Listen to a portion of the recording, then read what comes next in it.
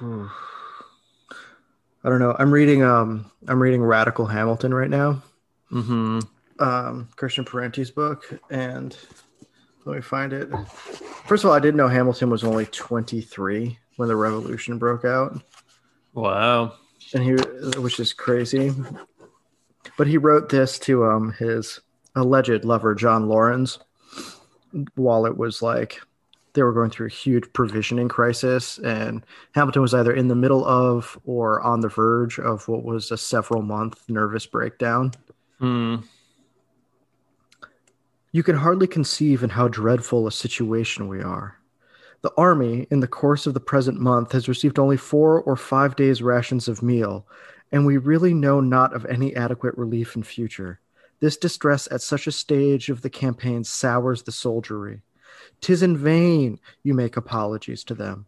The officers are out of humor, and the worst of evils seems to be coming upon us, a loss of our virtue. I say this to you because you know it and will not charge me with vanity. I hate Congress. I hate the army. I hate the world. I hate myself.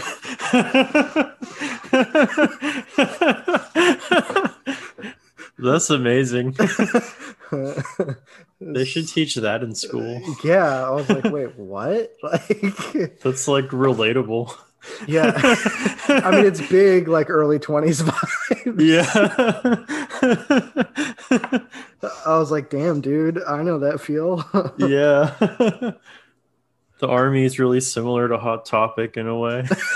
If you really think about it, bro. Yeah.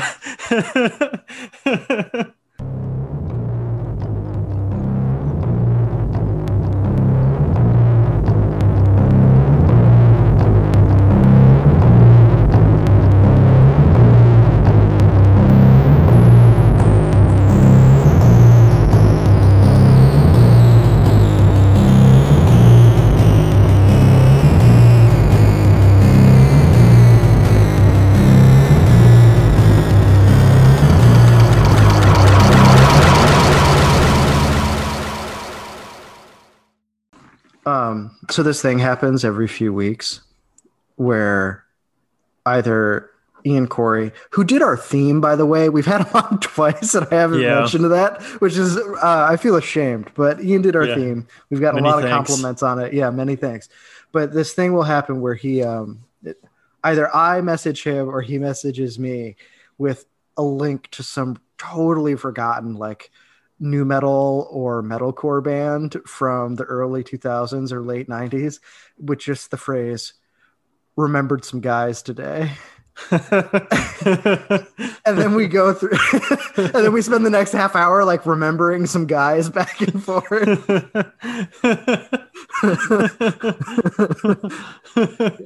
It's a really delightful like through line in our friendship.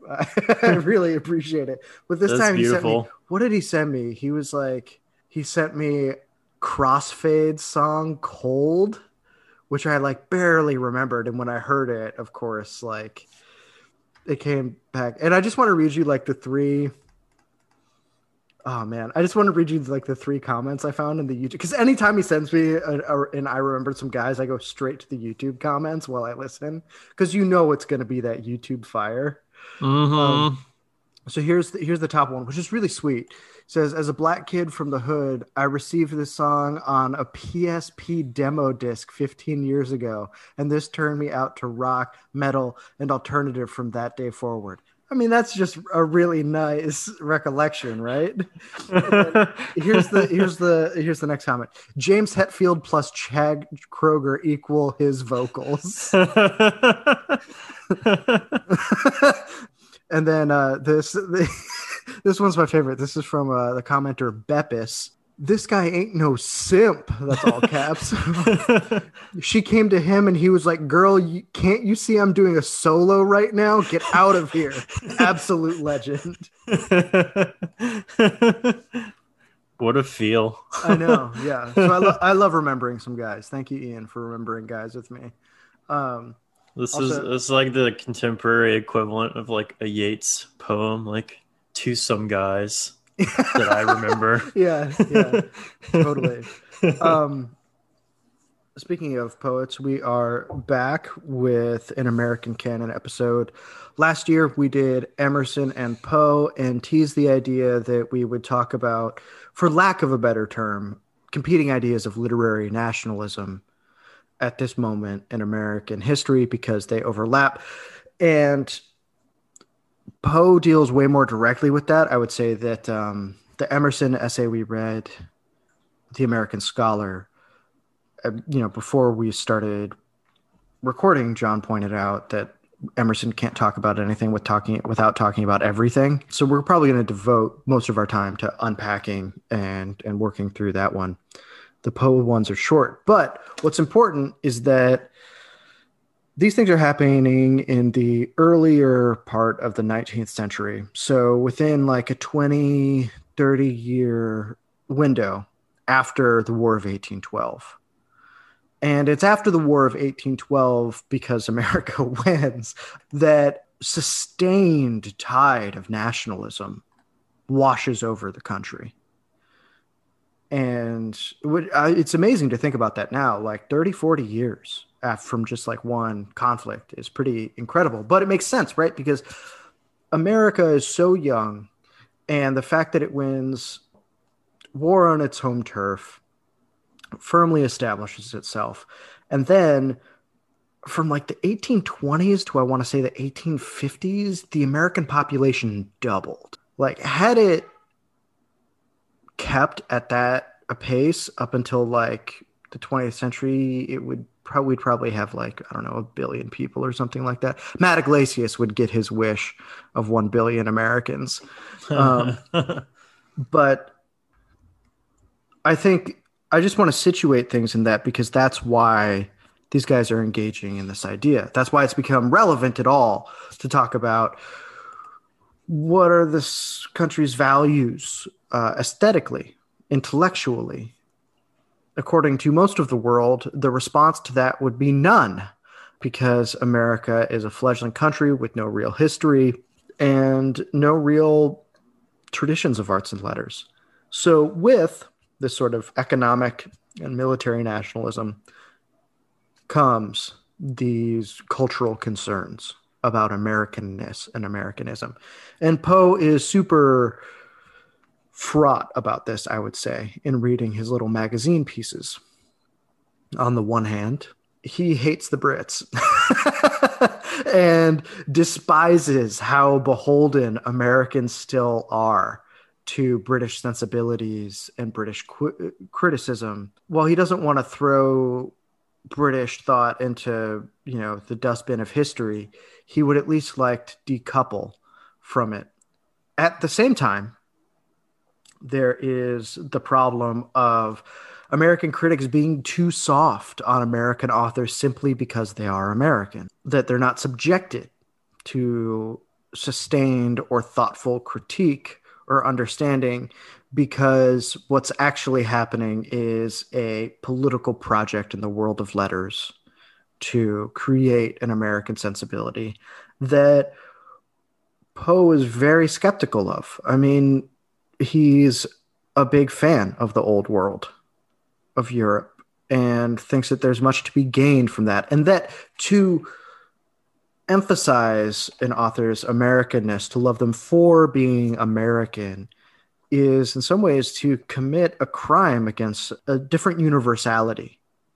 Yeah, he says like the genius is sort of a person of the world. Like they Mm-hmm. belong more to the world, and is not a prophet. What was the quote? Like, we're despised in his own land. Yeah, Like yeah. The maxim, like yeah, the prophet is despised in his own land. Yeah. I And that, think he was really rolling with that, and kind of a sensibility, because his poetic theory is that poetry is all about producing like a sensation, or it's like affective in some sense. It's about beauty 100%, and whether or not beauty and truth coincide. So he says, like, and theoretically, then it follows from that like the foreign setting is always to be preferred to the local one, because mhm. there's more of a like, I mean, I could see for him, there's more of like a mystery, or a sense of remove within which different things can take place than it can if you're writing about your hometown. Yeah, And I think totally. that he always certainly preferred that. Like the setting of what was the story we read where the lady is like trapped alive in the tomb? Fall of the House of Usher has sort of like a vaguely old world setting too, So but many it's people get like buried alive or like walled in that's somewhere true. that I was like, wait, which one did we? Yeah, but no, I feel like that's the kind of thing he's talking about is like a vague otherness to the setting. He prefers, and I really felt it was interesting now upon reflecting on it. His feeling towards critics is kind of like born out of the same principle, which is that, like he really hates British critics, specific ones, mainly because he thinks they're morons, and that American writing being subjected to their opinions is just humiliating because they're not really worthy of holding, court on these issues. He called one like the sub editor of the Spectator. Yeah, so Um, brutal. yeah, and I think for him it was a matter of the dominant like aristocratic-ish stock of the United States, at this time Hmm. self-conceived as Anglo-Saxon. There is a sense that Britain was like the foremost wellspring of American people, at Hmm. least the literary well-to-do people. And so there's a sense that we have to look that is our tradition, as writing white Americans. And we look back to Britain and kind of like they're the cultural hegemon for us. And it seems to be to the extent to which that is utterly unearned at this point. And I think that America had actually, developed to where you could say like, the continent has its own luminaries now. There are people here you can look to who are far more equipped to judge our writing than British people who, are not that smart. And it was a similar feeling of when he turns on the American critics who really go completely soft on horrible American novels, which seems to equally cause Yeah. great disgust in him, which to me just shows like at base, like the craft matters to him and Yeah, I mean, he's a he serious won't critical sacrifice mind it. and he's searching for standards. I think Mm-hmm. that that's part of what's happening in both the Emerson and the Poe is that we have this new nation. There's no tradition yet. So, what will the standards be for an American scholar or American critic or an American writer? How do we understand those standards? And interestingly, both of them have their own universalism in tow. Mm-hmm. I mean, Poe is also struggling as he did his whole life, but financially struggling because copyright laws haven't been firmly entrenched yet. So he's also sort of politically and economically very beholden to the success of a national project in America, at least for his own livelihood. Right? Mm-hmm. So that's in the mix here too. Yeah, definitely. The copyright comes up quite a lot in his writings, I feel like. Yeah, yeah, yeah, yeah. He's like, give And me that fucking money. Yeah, let's just transition to Emerson because so we have Poe's concerns, which are sort of I would say the practicalities of craft, the realities of it, along with the economic realities of being a working writer. yeah. He wrote several short pieces on these problems. Perhaps he wrote more. They were in our book, and we'll enumerate them in the bibliography to the show. Emerson has a far more metaphysical vantage from which he wants to approach the idea of an American scholar and what that means. What's interesting is, other than the title, he doesn't really say American or forward a national idea. It's sort of implied from the values that he lays out, which speaks, I think, to the newness of the idea of this nation. What would he have to refer to as American? Interestingly, at one point, he says it's actually not the best to live during a revolution because the past and the present are being too starkly compared, that it is instead better to live in the time that they're living. where a different type of comparison can happen. Almost an interregnum where things can be cultivated. What I find interesting about that is that you sense that after America wins its independence, there is likely a crisis of meaning. You know, a lot of these founders were still alive. As we said in our Poe episode, Poe studied under James Madison. You know, Thomas Jefferson died in July, a couple months before Poe ended up on campus at UVA. So I was very taken by Emerson accepting the challenge by saying it's not necessarily better to live at this revolution people were likely nostalgic for. Instead, there's something else to do here. So we should probably walk through what he has in mind for the American scholar. Yeah, it's really interesting. Right on the first page, you just kind of get dumped into it when he's talking about how there's one man, and that's capitalized, one in man. Mm-hmm. Present to all particular men only partially or through one faculty, and that you must take the whole society to find the whole man. And he talks about how there's obviously like different jobs you can have in a society or different roles, but that these are only man in part, and Mm-hmm. man, its wholeness is not there. And that all too often, in fact, you have someone like the planter who is man sent out into the field to gather food is seldom cheered by any idea of the true dignity of his ministry. He sees his bushel and his cart and nothing beyond and sinks into the farmer instead of man on the farm. You get right off the bat a pretty crazy idea. And if you're sitting in the audience expecting him to talk about like the future of American scholarship and suddenly you're being treated to this, I can see how it would be somewhat confusing at first. But it's interesting because it's one of the first of many times he's going to talk about pretty metaphysical ideas. And so reading this, I read through it and I realized that I was very interested in like what he was reading because clearly like there's a lot going on here and there's a lot of comparisons you can draw to other things. So, you know, what was he reading? And I had some vague idea that Emerson is like one of the most international writers in American history in terms of his influences.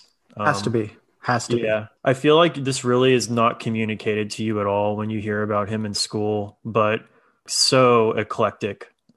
Yeah, however, also representing something like, you know, that sort of grew on this continent of its own as much as he took from other places. And I think that's one of the interesting relationships we're talking about here. Mm-hmm. I mean, we could say that for the entirety of the American project. I mean, Yeah. uh, Jefferson had three portraits in Monticello.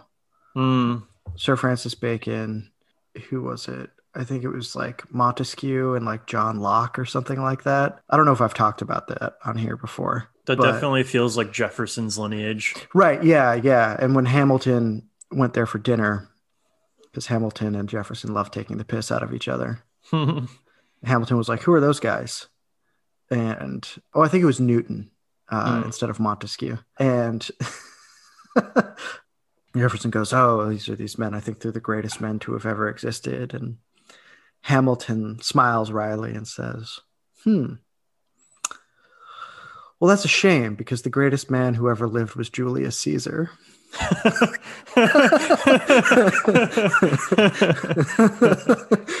Which Jefferson wrote about that moment extensively to anyone who would read about it because to him it revealed exactly who Alexander Hamilton was.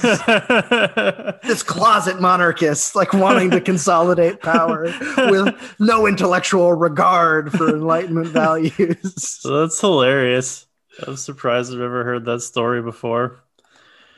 But so, like all men partaking of one man, you know, it's an interesting idea. So, Emerson was friends with Thomas Carlyle. They wrote to each other and stuff. Carlyle rendered a lot of German idealism into English.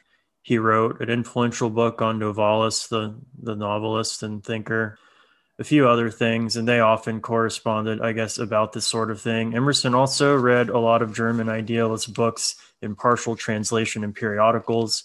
He read eventually some of them in full English translations. He had a copy of Kant's Critique of Pure Reason. He had some books by Hegel. He was definitely at least familiar with Hegel's philosophy of history and the dialectic, basically. He really got into Schelling, and one of Schelling's like descendants, basically Lawrence Oken, who I've never heard of until I was looking into this stuff, Hmm. but they were basically like Goethe, Schelling, and Oken, kind of like three big figures in this non-materialistic science, sort of like a counter-materialist science that developed in Germany, kind of alongside what is sort of called nature philosophy. It's a pretty big umbrella, that term, but gesturing towards non-mechanistic orderings of the universe and incorporating a lot of what will be termed, there are a lot of esoteric influences on them, but I think recent scholarship has come to find the aims of like that specific tradition of science to not be as laughable or ridiculous as maybe like the English world. We received them kind of like, oh, that's sort of a joke, like, how funny that they're doing like mystical science.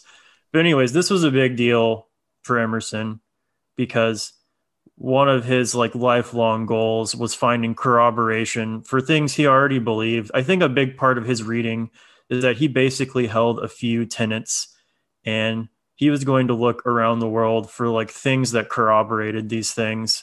And one of those was that like British empiricism was just wrong. Like it was horrible, it was evil, you know. Go off, my guy.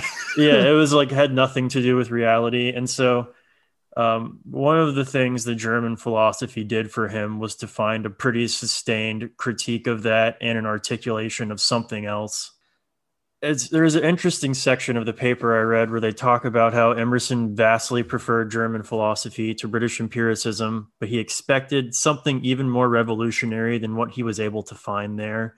And he wrote that in Germany, there still seems some hidden dreamer from whom this strange, genial, poetic, comprehensive philosophy comes, and from which the English and French get mere rumors and fragments, which are yet the best philosophy we know. And he Yeah. wrote that he found the Germans clever men, but nothing so great and deep a poet sage as we looked for. He seems to have primarily sought out a contradiction of 18th century materialism, and since he found this, he approved highly of the Germans, but had little taste for thinking he found to be overly speculative, which comes out a lot when he talks about Schelling and Hegel, who he likes the spirit, I think, of the work, but he's not interested in the technicalities. And I think Mhm. we're going to talk a lot about theory and practice. And theory, as we understand the term, I don't think he had a huge interest in understanding theory well. Mhm. Like, he didn't really master Kant, he didn't really master any of the stuff that he studied. He just looked at it enough to see that it suggested the things that he liked and was sort of inspirational as literature. But Yeah, he, that's an American habit that Tocqueville is going to make a yes, big deal about in oh, democracy in absolutely. America to And his it's aristocratic interesting. horror. This is sort of like the method, I think, for not only Emerson, but many of the transcendentalists from what Hmm. I was able to see.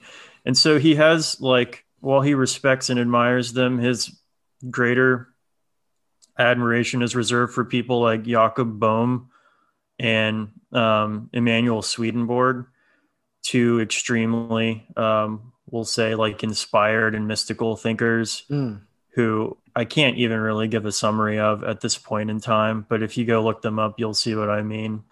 Sort of for him, like they're the better version. Like they're doing it the way that he would rather do it. Like it's mystical, it's intuitive, it's inspired in a way. Swedenborg for him is a little bit too cold still, a little too like unfeeling, whereas Bohm is more like really in the thick of it. And I think he ultimately preferred him. And there's in all of them this idea that subject and object are not really distinct, just only in our only here and now, but like in truth everything goes back to the one. And that nature is a symbol or an emblem of an internal world of our mind and of the mind of God. So you're reading nature and reading God, but all of these things are together, like we talk about his pantheism. Yeah, And I mean, that, he says in The American Scholar, there is never a beginning, there is never an end to the inexplicable continuity of this web of God, but always circular power returning into itself. which is And that, process too, which is right, interesting because right. it's not just pantheism or like total unicity of being, but it's also like being is undergoing process. Like there's a progressive and deeply American, I think some people will say, element to that, Oh, totally. which, I mean, Emerson writes, man the reformer, yeah, that it is a man's duty. It is man's duty to reform the world. I mean, that's probably that's that pure uncut American progressivism.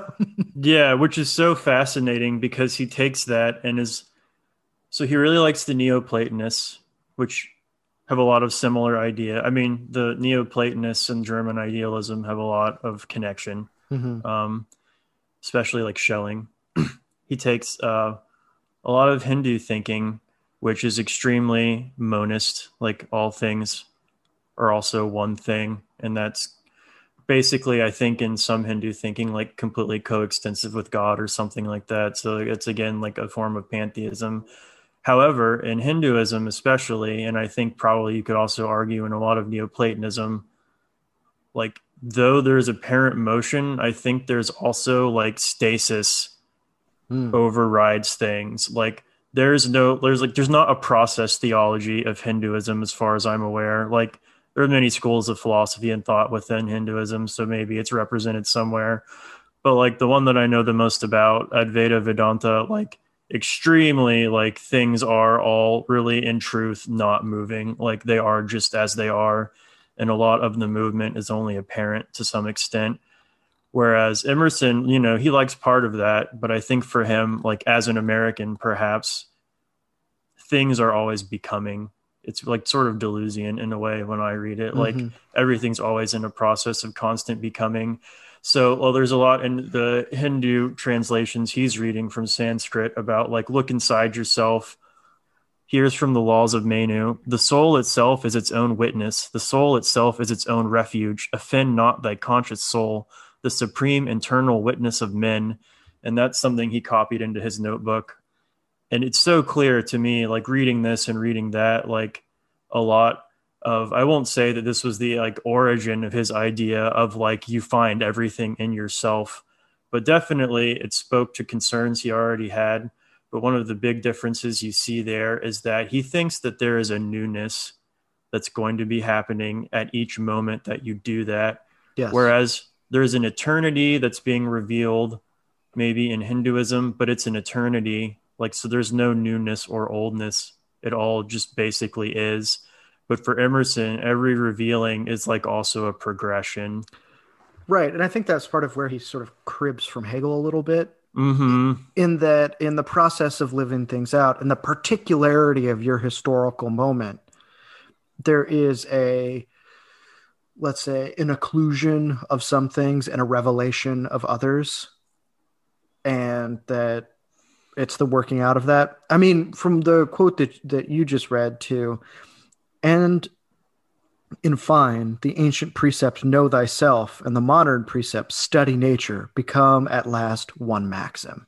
Mm-hmm. I mean, that's the purest distillation of his insight into that. But as you said, there is this new quality that I think is very, it helped explain some of what we saw in our last reading Yeah, on definitely. Emerson. And while I still have misgivings about him, I could appreciate him more.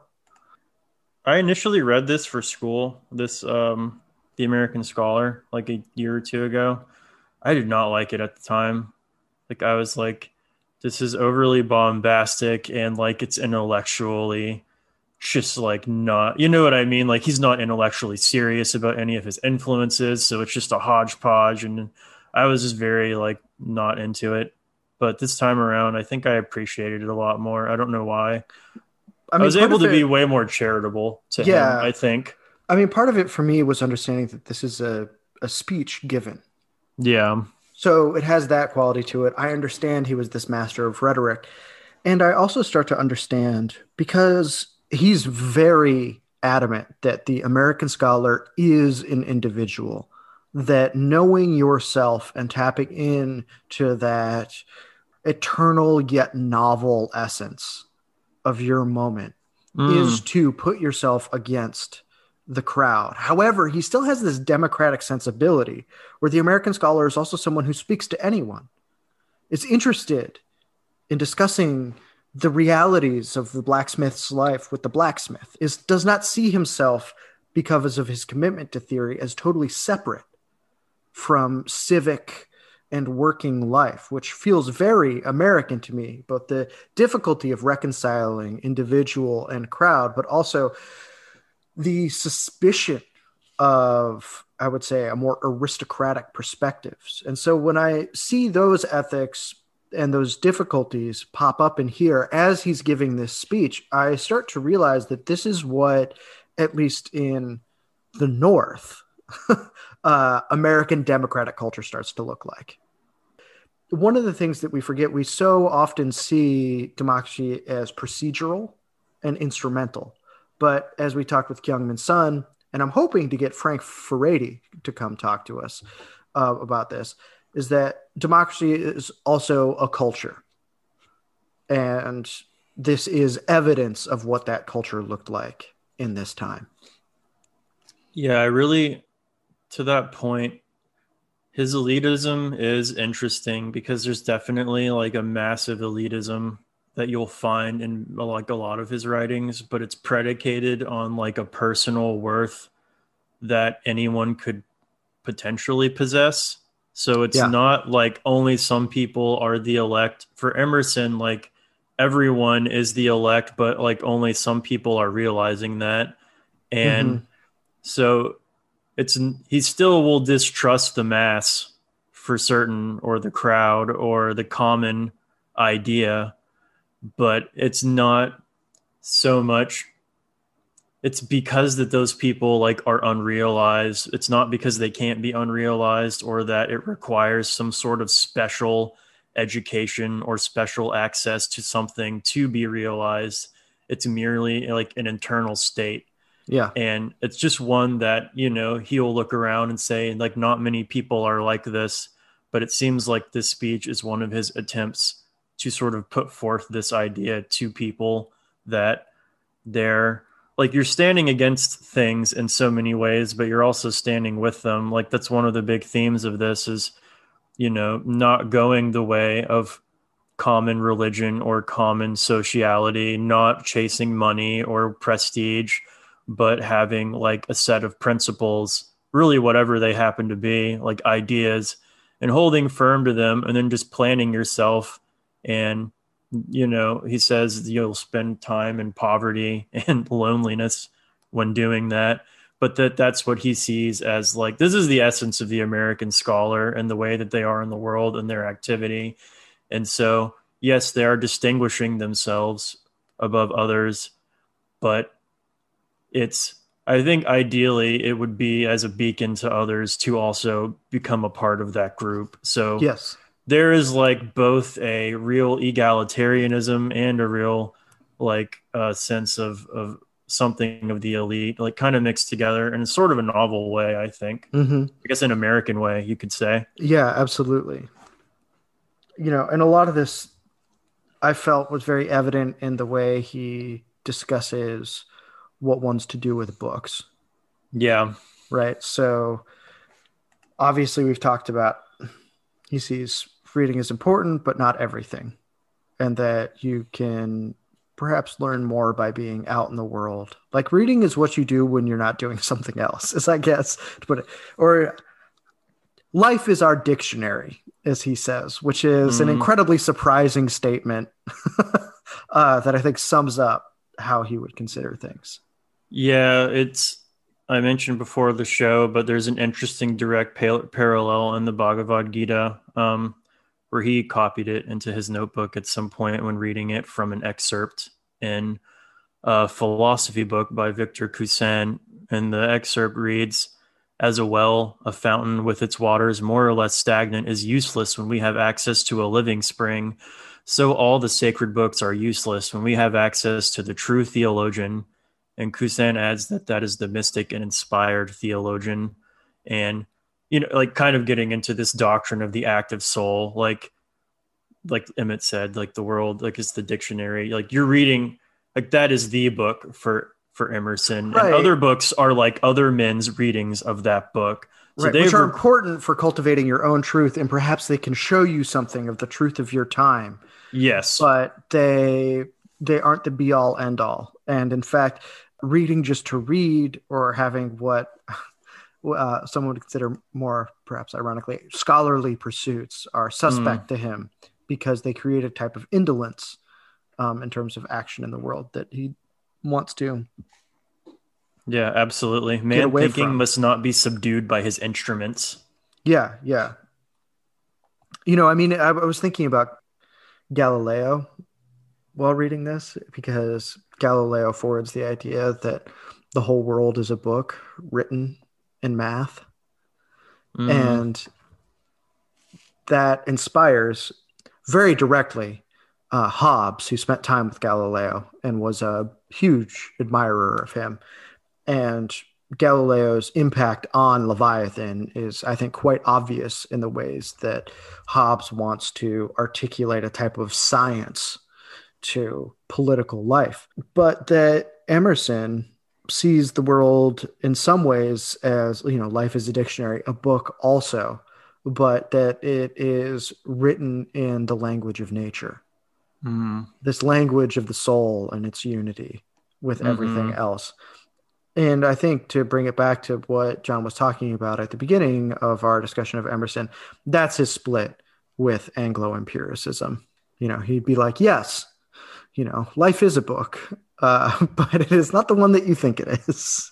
Yeah, there's definitely, and it's, interestingly, one of the big ideas throughout like what you would call like Western esotericism is correspondence. Like things relate correspondingly. Like things in my mind correspond to the world because they're like everything is macrocosm and microcosm essentially. It's definitely a different way of looking at things, and one that was systematically purged from the academy during the Enlightenment and then finds itself coming back in a lot of weird ways. And a lot of Emerson's influences are the sort of weird, rejected, cultivators of like forbidden knowledge, like Bohm, Swedenborg. Yes. It gets filtered into German idealism. And I think interestingly, like it's all coming out in Emerson too. And it's not even entirely unrelated from Westerners who had a real abiding interest in like Oriental metaphysics, the East in general. Like this stuff was all seen as corresponding directly with what Plato and Aristotle were saying in their view. And so there was kind of this interesting development of a sort of like an underside to the Enlightenment reading of antiquity, like a counter tradition or something like that. Emerson kind of receives that sort of thing. And I think people see it as because, one of the like big things is like the separation of man and nature is kind of like what the romantics are reacting to in some way. And I think that looking to these different forms of like monism is a means of trying to Mm-hmm. repair or go like to a different place where that's not true, where you can have science, but it's a form of science where I'm not radically separated as an observer, but I am Mm-hmm. a part. I can know because I'm a part of, I guess you could say. Right. Yeah. It's an extension of me, and I'm an extension of it. Mm-hmm. So that knowledge can't be too far afield. So what is this American scholar going to do? Right. Yeah. Like he saves that for the end. And I want to situate how he sees this. America already has a politics. It is a deeply political nation at this time. That feels hard to imagine now because politics is sort of this cultural spectacle that we all engage in. It has this weird, simulated discursive quality to it. But politics was, I would say, a far more tactile, practice for those who were allowed to participate at that time, right? So it has that. It has a religious sensibility. This is true both North and South, something that they share, even if they have different spins on it. It sees itself as a Christian nation, as an extension of Europe. So it has those elements. It, of course, has an economic understanding of itself, always has, always will. Nature is in part being tamed by things like the post office, which is deputized to create roads and dams and all these things so that they can actually deliver mail, right? There aren't a lot of roads. That's a huge problem for logistics during the revolution. You know, we're going to enter into the railroad era. So what's it missing? What doesn't America have? Well, it doesn't have culture. That's what I think Emerson sees as missing. And I think this, what I'm going to read, has some bearing on what he sees as his vision for the American scholar. This revolution is to be wrought by the gradual domestication of the idea of culture, capital C. The main enterprise of the world for splendor, for extent, is the upbuilding of a man. Here are the materials strewn along the ground. The private life of one man shall be a more illustrious monarchy, more formidable to its enemies, more sweet and serene in its influence to its friend than any kingdom in history. For a man, rightly viewed, comprehendeth the particular natures of all men. So when I read that, the things that come before it is he's sort of talking about how politics is all well and good, but that's not the American scholar's place. Instead, I think, as John alluded to earlier, there is this sort of beacon in the night quality to the American scholar, who will, from the engagement with nature, this truth with which he corresponds, with the progressive moment of his arriving in history, upbuild himself to create via the truth of his own soul, word and deed legible to all man who communicate in this truth of nature what culture will be in America, which will be part of the truth of capital M man overall. Yeah, It's very mystical. he and Carlyle really love great men. And I don't know if he got that from Carlyle's book on great men, but certainly they shared the concern, if not, if it wasn't like one direction. But you see, he brings up often like people he thinks are great, you know, people in that paragraph or somewhere close. He even says, like, this idea has inspired the genius of Goldsmith, Burns, Cowper, and in a newer time of Goethe, Wordsworth, and Carlyle. So he even gets mentioned. So there is a sense that there's this universal sort of like there are always men who are great in their time, and I think these men for Emerson are like coincidentally like what he wants the American scholar to be aspiring towards, which is to be the person who, you know, takes from the past but also rises to meet his moment and reads, like, uses his active soul to read the world as it is then in that moment of becoming and as it's becoming. And so he sees this in some senses, I think, like America will then contribute its great men to the world, much as great men have arisen, you know, for eons before until now. So it's both very American, but it's also a part of something that's much longer and more universal, which is, you know, like a marriage that often happens, I think, in Emerson. Definitely. There's a passage he writes because you were talking about the context, and it was pretty brutal. The spirit of the American freeman is already suspected to be timid, imitative, tame. Public and private avarice make the air we breathe thick and fat. The scholar is decent, indolent, complacent. See already the tragic consequence. The mind of this country, taught to aim at low objects, eats upon itself. There is no work for anyone but the decorous and the complacent. Young men of the fairest promise who begin life upon our shores, inflated by the mountain winds, shined upon by all the stars of God, find the earth below, not in unison with these, but are hindered from action by the disgust which the principles on which business is managed inspire, and turn drudges or die of disgust, some of them suicides. What is the remedy? Brutal. Yeah, like, whew. Damn, son, where'd you find that? Yeah, there are Yeah. moments where I'm reading Emerson in the background. I just hear Mike Will made this.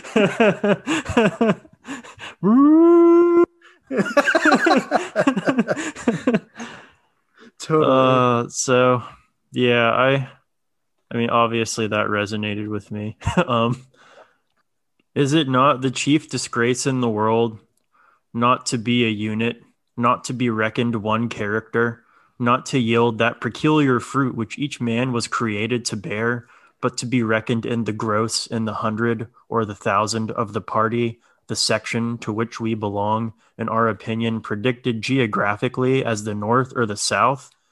Not so, brothers and friends. Please God, ours shall not be so. Hmm. Really, like, interesting to think about. Like, because it's the individualism thing that we talk about, and like whether or not, like, how does individualism relate to democracy? And I think when Lash brought up Emerson, perhaps he thought of this because Yeah. there's something here of the fact that, like, democracy, it's a culture or it's institutions and it's self-governance, and we're doing it together, but at the same time it can only be done by certain kinds of people, I think, is the emerging thesis. Like, Hmm. you Hmm. It have to have it. requires a subjectivity. Yeah, you have to have a democratic subjectivity, and perhaps, like, that is in effect what is being described here. And it sounds maybe strange because it's sort of the opposite of what Hmm. our current subjectivity is. And indeed, our current condition is that we are reckoned in the gross with the North and the South, Hmm. like with our opinions predicted geographically. Hmm.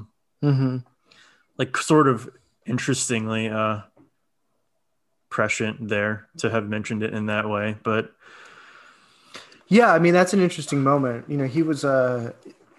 He believed in abolition.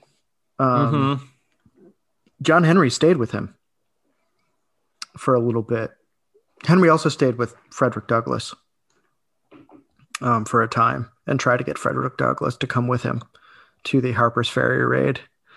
Um, and Douglas is just like, "You're gonna die. Like, I can't, yeah. I can't go with you, man."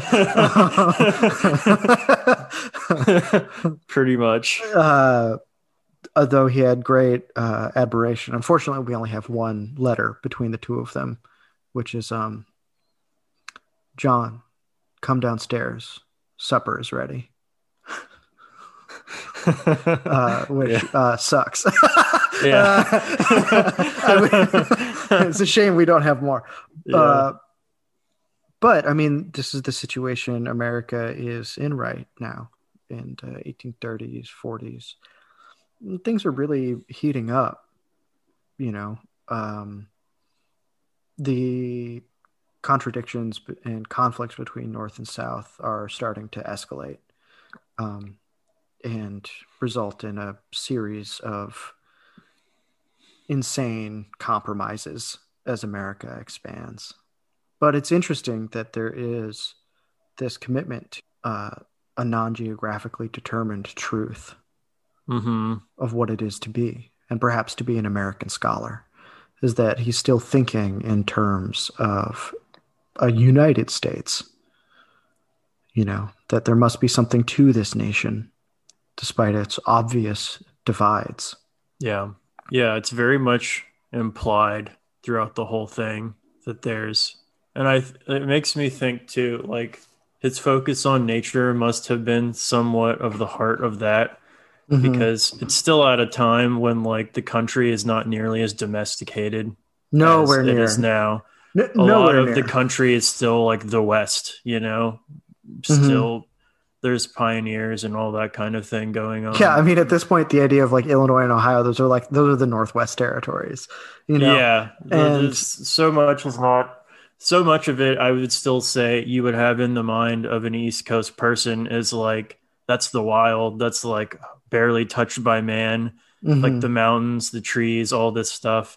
And I think that in identifying, and I'm sure nature was a lot bigger of a concept for him because it's obvious they had just trees and forests, but like that's still part of it. Hmm. And identifying that as like, like this is what the active soul does, and you have this place that's not like any other place that Europeans have been before. Hmm. And I think so there's something of a newness there, and I think we saw it in other writings too, like this is the land of the Hudson River School painters. Like when you look at that stuff and the gleaming, like crazy light over the huge landscape, and there's like a Hmm. lone grizzly bear out there, and you're like, it's sort of, Or the I guess I'm transcendentalists, saying, there's just like one little dude at the edge yeah. of a cliff and like this whoo, like huge scene. I guess it's like a specific access to the sublime, because being like a process guy, this Yeah. moment has never been before. This place has never been before. He was a Heraclitean, in so many Yeah. ways. This will never be again. And it's, not even now anymore. So like America occupies like a moment and we're here. And so in that sense, there is some kind of destiny, maybe Hmm. not manifest destiny, but Yeah, some type of something. destiny. I mean, I was thinking about this as you were talking. I discussed last time what happened to Union soldiers when they entered into the New Mexican territory during the Civil War and were confronted with like Anasazi ruins and things Oh, like that.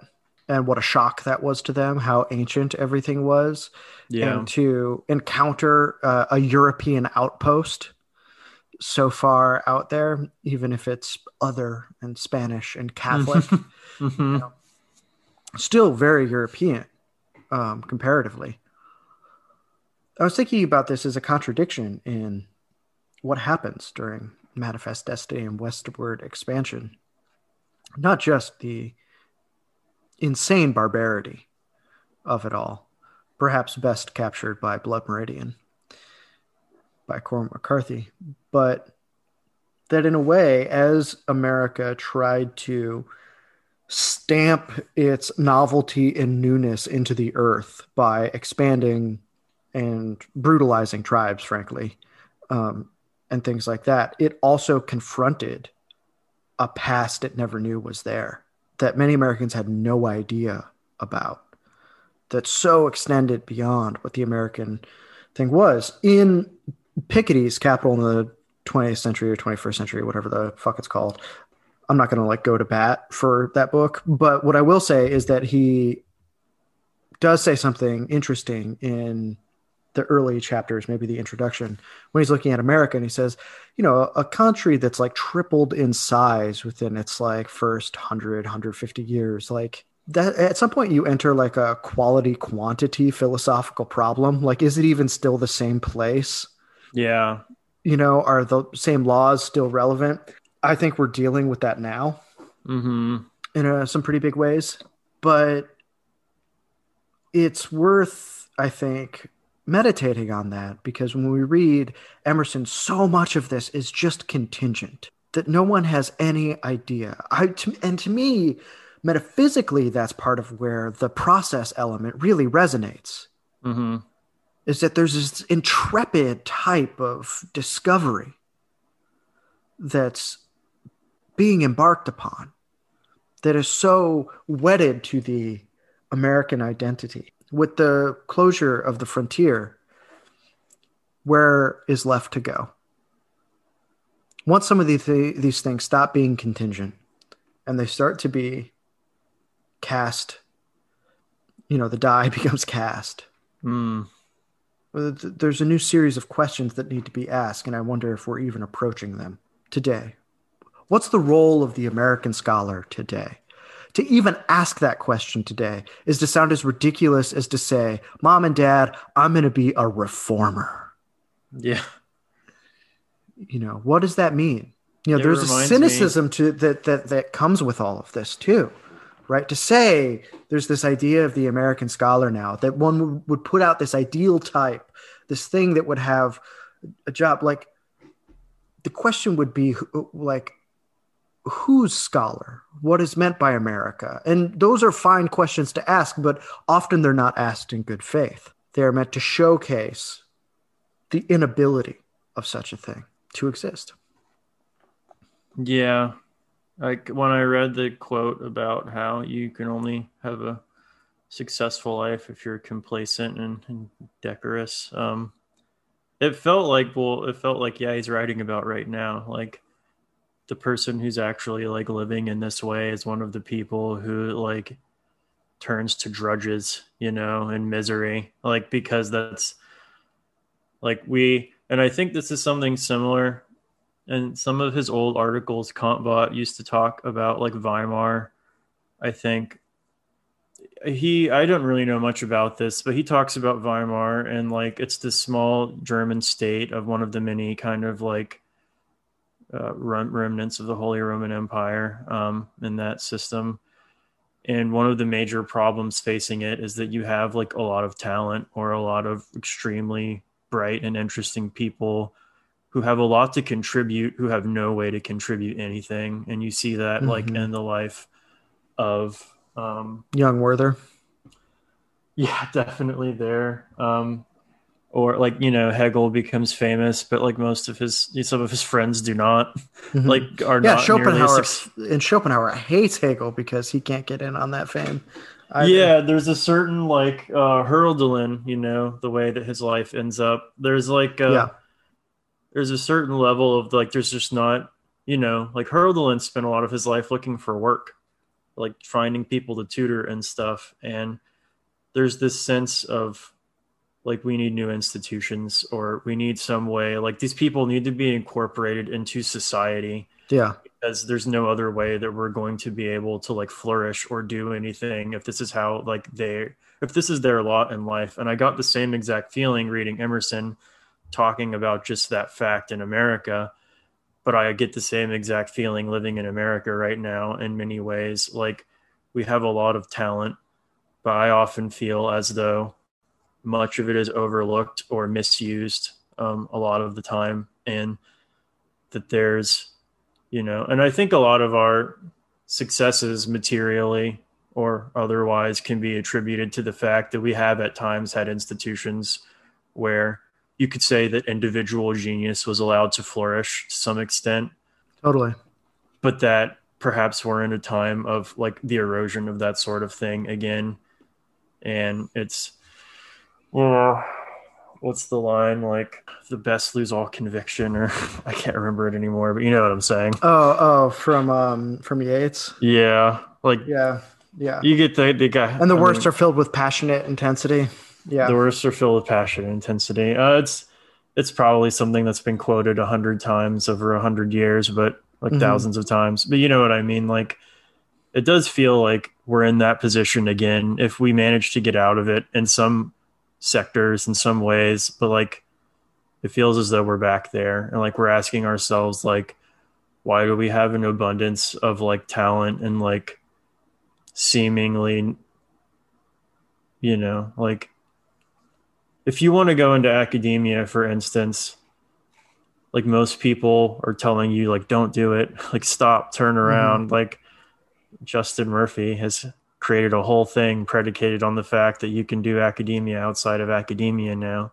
Like, and I think this is the sign that the institutions which we relied on, like that, to form a material basis for life, a financial basis for life, but where you're doing work that's not exactly like I'm not a carpenter, I'm like writing books and I'm reading and I'm thinking about things. Like they don't serve that purpose anymore, not in the way that they need to. And so now we're trying to build new things. And I think maybe that this was the situation analogous, not exact, of Emerson, where, Hmm. you know, Hmm. Yeah. I mean, he didn't belong to any academy. He was just writing in his mm-hmm, own time. Um, Unsurprisingly, Justin has great admiration for Emerson because of that. I mean, Emerson was one of the best-selling authors America had produced yeah, up until this point. It's like him, James Fenimore Cooper, and like maybe one other guy, Thoreau. Um, but his book sold well even into his old age, even after he thought he was past his prime, you know.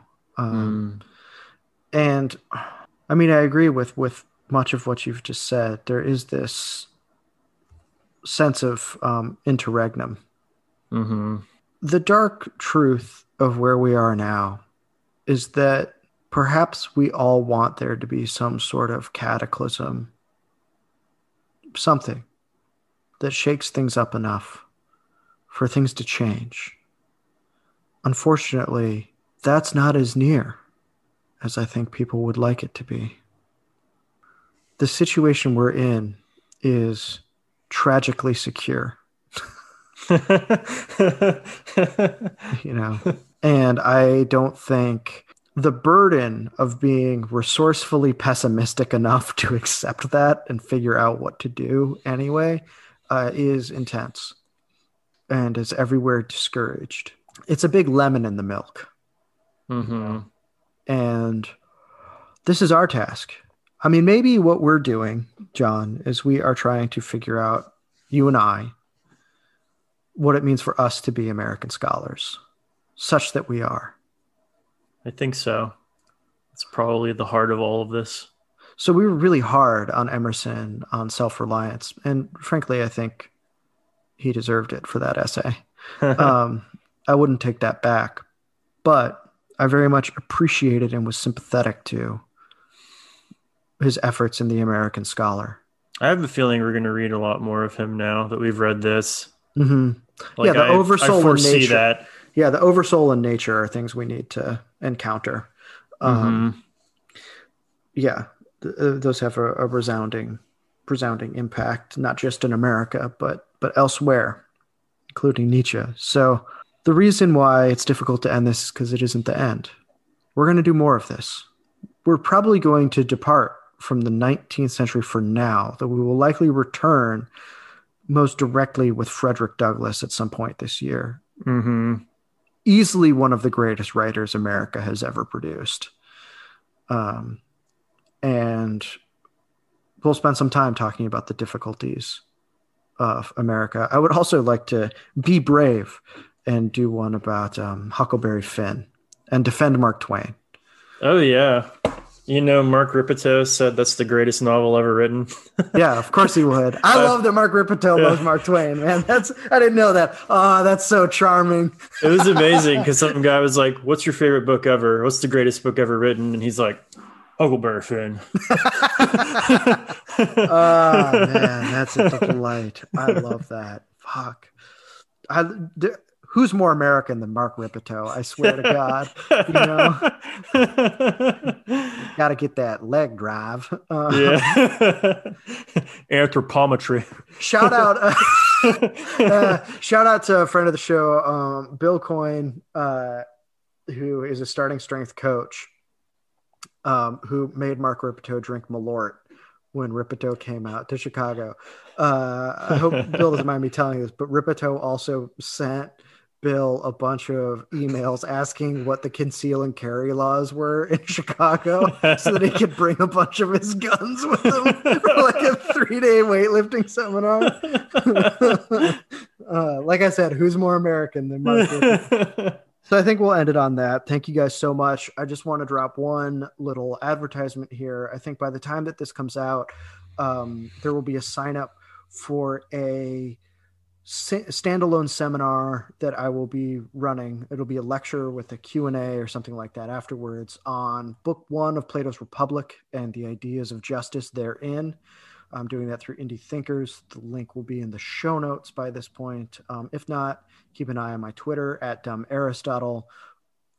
And I would also like to ask you guys again, please rate and review and share any episodes that you like with other people. We thrive on that. We really need it. And we appreciate it so much. We love hearing from you guys too. So feel free to DM us. That's it. Stay safe out there. And thank you so much for listening. Yeah, thank you for listening.